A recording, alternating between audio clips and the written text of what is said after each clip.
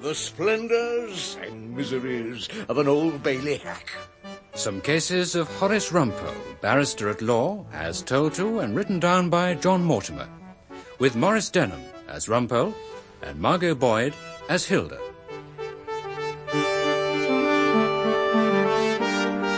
Rumpole and the Gentle Art of Blackmail. I will do such things. What they are, yet I know not, but they shall be the terrors of the earth. That vague menace of King Lear, of course, was absolutely hopeless as a bit of blackmail. The good blackmailer utters a threat which is short, clear, and perfectly possible. She who must be obeyed had that lesson to learn over the matter of the new chair covers. Rumpole? We need new chair covers. I've got to hurry breakfast. I'm afraid I'm catching a train to Oxford. When we went to the Featherstones' sherry party, I was admiring their chintz chair covers. So jolly and spring-like. I told Marigold Featherstone. City of dreaming spires. Oh, no. I'm going there to study a rather jolly and spring-like little case of blackmail. We cannot invite the Featherstones to dine here until we've got new chair covers, Rumpole. Our old chair covers would simply let us down. Oh, I don't know. They've held me up for a good many years. Merely Rumpole. The charge is blackmail, demanding money with menaces, within the sacred precincts of St. Joseph's College. Oh. My old college, Hilda. Rumpole, I'm giving you fair warning. If you don't give me the money for new chair covers to brighten up our living room, I'll... What will you do, Hilda? I haven't thought yet. But I'll take a most serious view, I promise you that. You see what I mean. She and old King Lear had a lot to learn in the gentle art of blackmail. No doubt they could have profited by lessons from the client I was about to see languishing in Oxford prison. Oxford. How long was it since I'd taken the train from Paddington to go up to St. Joseph's for the study of law?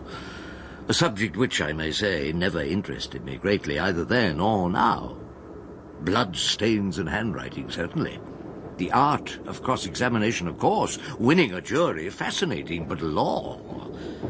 The only honourable way to pass a law exam is to make a few notes on your cuff and study them during frequent visits to the box.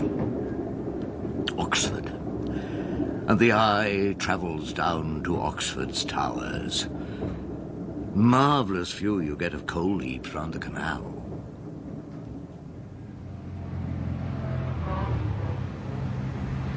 It's never Horace Rumpole. Huh? Well, it is sometimes. You remember me, don't you, Rumpole? P.J. Fosdyke. Fozzie Fosdyke. Fozzie? We grew up at St. Joseph's together. In the year dot. Rumpole. What are you doing in Oxford? Oh, bit of legal business. You have to hurry back. Come for a drink at the old Coll. Or something to eat. Rumpole? We dine early. Oh. Mr. Rumpole. I'm a fellow there now, you know. Tutor in modern history. I'm Sue Galton, Mr. Rumpole. Oh, yes? From your instructing solicitors in the Vernon case. Ah. This is P.J. Fosdyke. We were up at Oxford together in the year dot. Miss Sue... Galton. Very nice, too. Miss Galton must brighten up your work considerably, Rumpole. Well, come on, Mr. Rumpole. I've got a taxi to take you to the prison.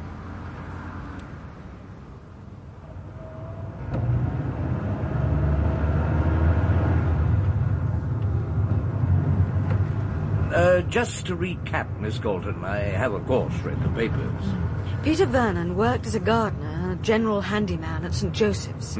Although he got a couple of A-levels and he's pretty bright, he just couldn't find a job to suit him. But it can't be a bad job, though, mowing the croquet lawn, planting out snapdragons. Peter quite enjoyed it.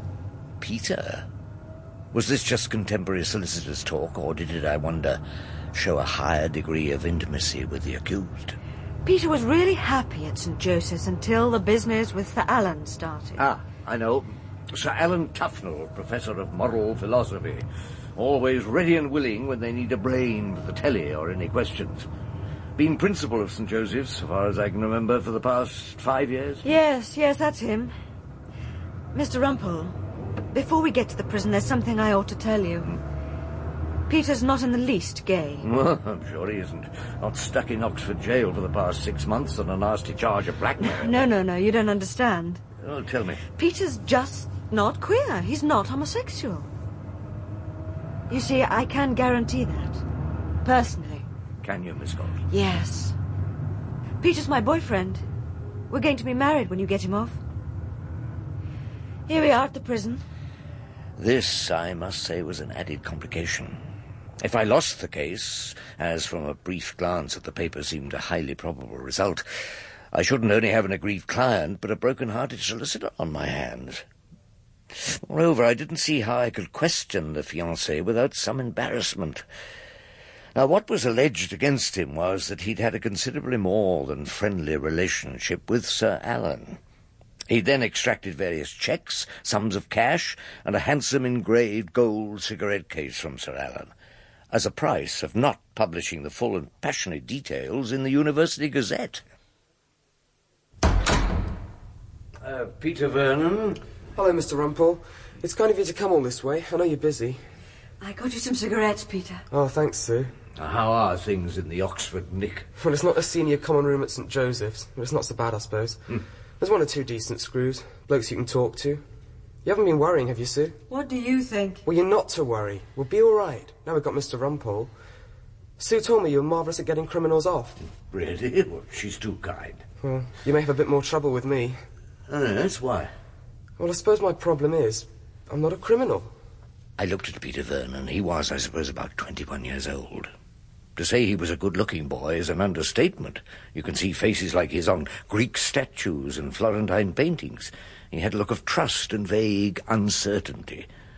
But what was the most disturbing thing from the point of view of an old hack advocate about to undertake his defence? He looked innocent. I started a difficult interview cautiously. Well, now, Peter, how long did you work at St. Joseph's? About 6 months. You met Sir Alan soon after you started? Yes. He came out to me in the garden one afternoon. He was very charming. Do you remember what he said? Well, I do, as a matter of fact. He said, "Such was that happy garden state when man first walked without a mate." Andrew Marvell. And I said, "After a place so pure and sweet, what other help could yet be meet?" He seemed surprised I knew the poem. And then? He used to come out and see me, if I was alone in the garden. Sometimes he'd bring me a glass of sherry or a packet of fags. We'd talk. About? All sorts of things. Music. Peter loves music. And opera. He told me opera was another world. I'd never seen one. But he said I was like Siegfried. Wagner's Siegfried. Then one day he asked me if I'd like to come out to London, to go to Covent Garden with him.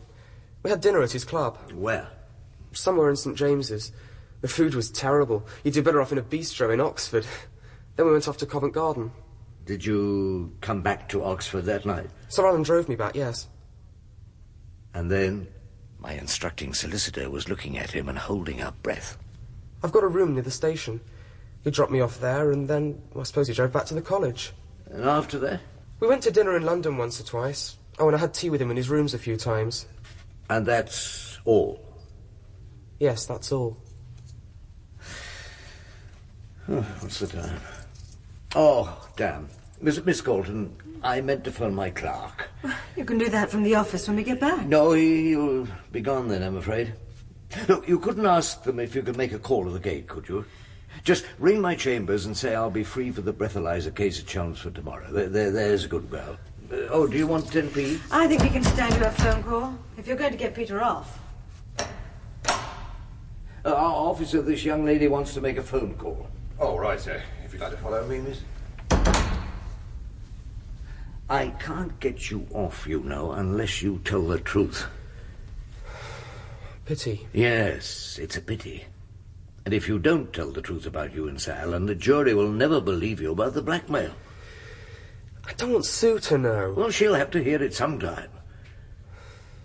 Look, what do you think? Would Miss Galton rather have a free man who's had a few queer experiences, or wait for 4 years for a convicted blackmailer? Anyway, there's no defence unless you did it. Now, you did it and he gave you presents for it. Isn't that the story? It happened that first night, after Siegfried. I suppose I did it out of politeness. You know, the way you taught to say thank you after a children's party. You didn't care for him? Oh, it wasn't him at all. It was his whole world. The way he talked and the music he played me. And even that freezing old club with the Regency paintings and the rotten food. I was grateful to him for showing me all that. The rest didn't seem terribly important. He gave you money? Yes. Checks a few times. He must have been mad to do that, mustn't he? Yes, and you were mad to pay them into your bank account. You were both doing your best to help the prosecution. You were under 21 then, weren't you? Yes, 20 and a bit. Did it occur to you it was a crime? Was it? Yes, it's something you're not allowed to do until you're 21 by the wisdom of Parliament. Why did you keep the money? Just kept it. And the cigarette case? Yes, that was the last thing he gave me. I kept it all because... Well, I knew Sue and I were going to get married. We had a lot to save up for. It was, I suppose, an unusual sort of way to furnish a bottom drawer, but oddly enough, he made it sound completely natural. I phoned you, Chambers. They didn't seem to think you had a case tomorrow. Oh, didn't they? How strange. Well, I'm always the last to hear. Now, I must go and take a look at my old college. Thank you for coming to see me, Mr. Rumpole. I'll give you a piece of advice which would be fatal to most of my clients. For God's sake, tell the truth. If there are any lies to be told, leave them to the professor of moral philosophy. He might well be better at it. Fosdyke, I thought we were going to have a quiet drink in your rooms. I really can't dine at your high table. It'd be most embarrassing. Of course you can. The food's not bad at all. You'd like to meet Humphrey Grice. He's our senior law tutor. This is my friend Rumpole, Humphrey. How do you do? It seems he's known as Rumpole of the Old Bailey. Really? How amusing. Oh, and this is our principal, Sir Alan Tufnell, my friend Rumpole of the Old Bailey. How are you, Rumpole? How do you do? I hope you're dining with us. Gull's eggs tonight, isn't it, Humphrey? We usually have Gull's eggs on the first Thursday in Lent, and we make ourselves stop at 3. Sir Alan, could I have a word? Fasting is a state of mind, I do believe that. Yes, what is it, Rumpole? Well, Fosdyke invited me to dinner, but I should tell you that I'm appearing for young Peter Vernon on a blackmail charge. Oh, good. Do your best for him, won't you? I feel genuinely sorry for the lad. But it's no doubt embarrassing for you, Sir Alan, having me here. Embarrassing? Why should it be? We shall be drinking some rather seductive Sancerre with the eggs I was telling you about. Oh, of course, Rumpole. We won't talk shop. For the first, and I hope the last time, I sat down to dine with a major prosecution witness a week or two before a criminal trial. But Sir Alan was consistently charming to everyone. When we retired to the senior common room, the talk was brought round by Grice to what I thought was an uncomfortable subject. Interesting piece on Sir Charles Dilke in Historical, Fosdyke. Tell me, do you think Dilke might have made a great Liberal Prime Minister if he hadn't been caught out by his sexual indiscretions? Dilke's was an extraordinary talent. You know, Keir Hardie invited him to lead the Independent Labour Party. Humphrey Grice probably finds that far more shocking than hopping into bed with a couple of ladies at once. What is a scandal, if I may ask the rhetorical question? A scandal is a secret that gets found out. It's a subject for lies and cover-ups. If you don't lie, if you don't try and conceal, then there's no scandal. Take Watergate. Oh, really, Principal, do we have to? A tragedy, in my opinion. Those two complacent little scribblers got rid of America's only competent president. Exactly. Now, who'd have given tuppence about Watergate if Nixon had told the truth about it? What was it? Trivial bit of housebreaking. Almost a student prank. It became a scandal because of the lies. The moral is, if you want to kill a scandal, tell the truth. Is that what you intend to do, Principal? Since you have the bad taste to ask the question, Humphrey, after dinner and in the presence of a guest, the answer is unquestionably yes. As he said this, the principal gave me a glowing smile and an invitation to put up for the night in a college guest room. The next morning I had a leisurely breakfast with Fosdyke and then wandered through the town, to land up breathing in the dust and powdered leather of a second-hand bookshop. There I propped myself up to read a tattered volume of memories by some dead legal hack, recalling life on the old southeastern circuit, when no case seemed to last more than a day, and most ended with the black cap at twilight. You do actually read books, then? Your life isn't entirely practical. It was Humphrey Grice, the academic lawyer, crept out of his lair on a shopping spree. He gave me a wintry smile. I say, a bit of cheek you're turning up to dinner with the principal. Fosdyke tells me you're defending young Vernon. Well, I'm afraid I got trapped. It was most embarrassing. Not at all. Tufnell needs reminding. The case isn't far off. Grice smiled in a way I can only describe as ghoulish. He seemed to relish the idea of my playing Banquo's ghost at Sir Alan's dinner table. I don't think he realises just how serious it is. Or for my client? Oh, no. For the principal's career. There's no possible doubt, you know, that he's guilty. My client? Sir Alan Tufnell. The relationship was definitely physical. Oh, yes. James, the porter, distinctly saw the boy Vernon coming out of the principal's lodgings at dawn. Well, I came out of Founders Buildings, which houses P.J. Fosdyke, but I hope no one thinks that relationship is definitely physical. I just thought that someone should see that the truth came out at the trial. What do you think, Rumpole? I think, if I may say so, Grice, that your interest in the law doesn't appear to be entirely academic. Waiting on the station on my way back to London, I telephoned Miss Galton. Oh, just remind me, what was the date Sir Alan went to the police and complained of Vernon blackmailing him? November the 1st, last year. And what are the dates on the cheques?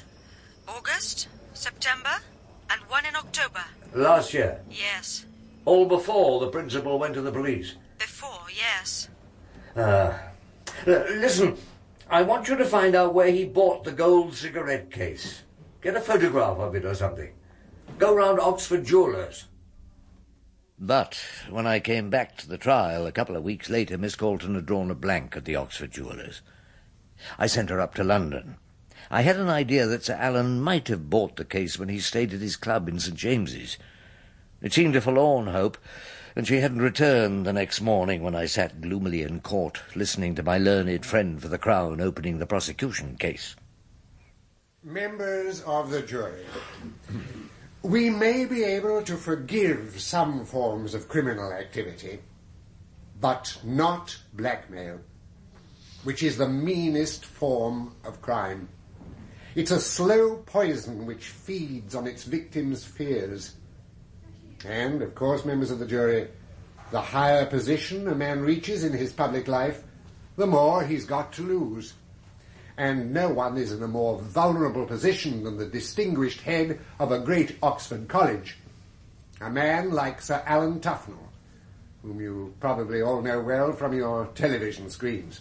Bernard Crompton was my contemporary, a member of the old Oxford circuit. He was a dangerous prosecutor. He knew how to speak to the jury as if he was one of them. But the mere fact that blackmail is a crime which we all hate and despise mustn't make you more ready to assume that this young man, Peter Vernon, is guilty. If you're in any doubt about it at the end of the day, say, not guilty. He was also the most dangerous sort of prosecutor. He was fair. That was the way he got convictions. Oh, Miss Galton, any luck? Yes, I found the jeweller finally. In the Burlington Arcade. I'd been upstairs to get a witness summons. Well, tell me the date he bought it, for God's sake. She told me. I will now call Sir Alan Tufnell. I swear by Almighty God that the evidence which I shall give shall be the truth, the whole truth, and nothing but the truth. Sir Alan, you understand that in blackmail cases the victim can remain anonymous and merely be referred to as Mr. X. I will direct the reporters in court to refer to you in that way. My lord, I am extremely grateful. I bet you are. No chance of poor old Peter Vernon being called Mr. X, however. Sir Alan, you are the principal of St. Joseph's College. I am. You are the Oxford Professor of Moral Philosophy and a Fellow of the Royal Society and a Companion of Honour. Yes, I am. When did you get to know the defendant, Vernon? About 18 months ago, my lord, when he came to us as an under gardener and general handyman. Did you have any relationship with him other than as a college servant? I think he became a friend. I hope all the college servants are my friends. Did you offer him any particular form of friendship? I found that he was a very intelligent young man, with genuine, if unformed, musical tastes. He had done well at school, but his parents had opposed him going on to higher education. I thought he might be feeling jealous of the young men of his age who were enjoying academic life at St. Joseph's. So? So I invited him to my rooms. We talked. About what? About music, about philosophy, I tried to have the sort of discussion with him that I would normally have with an undergraduate. Did he ever stay the night in your lodgings? Once or twice, when we were talking late. I put him up in my spare bedroom. And did you go to London together? Again, I think it was once or twice. I took him to Covent Garden and dinner at my club. Did your friendship continue happily? I'm afraid it didn't. What happened? One day Peter Vernon came to me in the garden and said that if I didn't give him money, he would write round to all my colleagues at St. Joseph's and tell them that we had been sleeping together. And had you? Certainly not. How did you react? I'm afraid foolishly. I knew I was innocent of what he was suggesting, but I was afraid of the scandal. So you gave him the cheques which we have seen? Yes, and sometimes cash. Amounting to some £600, and the gold cigarette case, which was how much? I think that was 500, my lord. And then? Then I began to think about it and realised that if I went on paying Vernon, he would blackmail me forever. I decided that I must face up to the possibility of scandal and go to the police. I'm sure we all realise that required considerable courage, Sir Alan. Oh, come on, Judge. You're going to give him his VC now or later? Yes. Thank you, Sir Alan. Just wait there, will you, in case my learned friend has any questions? Just a few. Sir Alan Tufnell. Yes, Mr. Rumpole. In your book, Morality and Modern Man, you said something to this effect. Modern man will do good and tell the truth for its own sake, and not out of fear or respect for a possibly non-existent deity. I did, yes. And yet you began your evidence by swearing on the Bible. Yes? And why didn't you affirm, if you don't believe? Mr. Rumpole, I said God was possibly non-existent. That means I have to recognise that he possibly exists. And on that outside chance you took the oath as you did. Mr. Rumpole, are you criticising Sir Alan for taking the oath in the usual fashion? No, my lord. I am criticising Sir Alan for trying to present himself to this jury as something other than he is. You're lying about yourself, are you not? Perhaps you could make clear what you mean. The truth is that you and this young man were lovers. No. And as a lover, Will, you gave him presents from time to time. Is that what they were? Oh, certainly that's what they were. The sort of expensive presents another man might give his mistress. I have no idea what a man might give to his mistress. I expect you haven't. You never married, Sir Alan? No. I have been denied that happiness. Well, I suppose some of us might say you've been exceptionally lucky. So you have no one else to give presents to? It's true that I have no immediate family. No one but young Peter Vernon? I have already told the court why I gave him that money. Because you were afraid of being accused of something you hadn't done? Exactly. And you knew that Mr. Humphrey Gryce, your senior tutor in academic law, would use any scandal to have you dismissed as principal because he coveted your place? That was something I did have in mind, yes. And you were particularly fearful because you knew the charge was true? No. Sir Alan, we've heard my learned friend in his opening speech tell us the date when you went to the police to make this charge of alleged blackmail. Yes. It was November the 1st, was it not, of last year? I believe so, yes. Oh, you can take the date from me. The police did nothing for well over a month. No, they were making inquiries. At Vernon's bank, for instance. Exactly so. And during that time, you gave Vernon this gold cigarette case. No. No? I'm sure.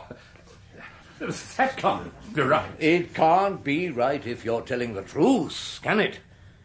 You wouldn't decide to put an end to the blackmailing by complaining to the police and then spend £500 on a gold cigarette case for Peter Vernon. No, certainly not. Oh, but you see, that's exactly what you did, Sir Alan. I will be calling evidence to prove that you bought this case on the 5th of December last year at a jeweller's in Burlington Arcade near your club, and gave it to Peter Vernon as a Christmas present. What date was that, Mr. Rumpole? The 5th of December, my lord. Why should I do that, Mr. Rumpole? I'll tell you, Sir Alan. Because you wanted to frame Peter Vernon on a blackmail charge. Frame him? Oh, yes. You wanted to make sure that Peter Vernon wasn't going to be believed if he ever told the truth. You knew that Gryce was onto your trail like an old bloodhound. And you also knew Peter was planning to get married to a young lady solicitor. You didn't know him very well, did you? You thought he'd start talking about your nights at the opera. But I'd already given him the cheques. Presents. Presents that could be used to get Peter Vernon arrested and have him convicted as a criminal whom no one could believe. Oh, you might have got away with it, Sir Alan, if you hadn't wanted to add one final bit of evidence. The gold cigarette case that you bought him in London after you'd gone to the police. Members of the jury. Blackmail, and here I agree with every word that my learned friend Mr. Bernard Crompton said to you on behalf of the Crown, is really one of the meanest forms of crime. And blackmail, when it means planting false evidence on an innocent man, so that you can have him convicted of an offence that he has never committed, so that you can gain the advantage of being safe from scandal, must be the meanest crime of all. Who was the blackmailer in this case, members of the jury? Was it the young man in the dock? Or the older man in the witness box? Who is lying about whom? Ask yourself that question, and remember that the answer is a gold cigarette case, bought to bolster up a false charge and bought after Sir Alan had complained to the police. I saw them only for a moment when the case was over. Peter Vernon came out blinking into the sunlight, surprised to be free. And Sue was surprised only that he'd never told her. They went away, I suppose, to flog the cigarette case and buy wallpaper, saucepan scours, lino tiles, acres of vim, and other household and domestic articles. And then I saw Sir Alan getting into a taxi. He smiled goodbye at me, I thought very charmingly. He resigned a little while after as principal of St. Joseph's College, a job Humphrey Grice doesn't do as well, and they say the food at high table has deteriorated. Sir Alan has just presented a hugely successful teleseries on man, the moral animal. I caught the train back to London, and came, as most men deem, to little good, but came to Oxford and my friends no more.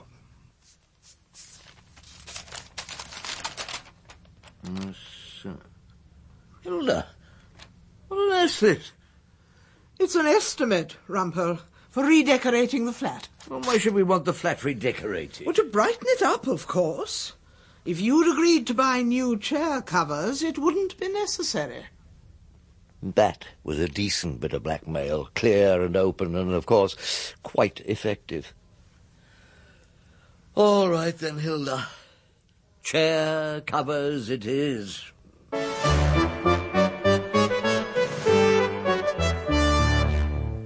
That was Maurice Denham as Rumpole and Margot Boyd as Hilda in The Gentle Art of Blackmail.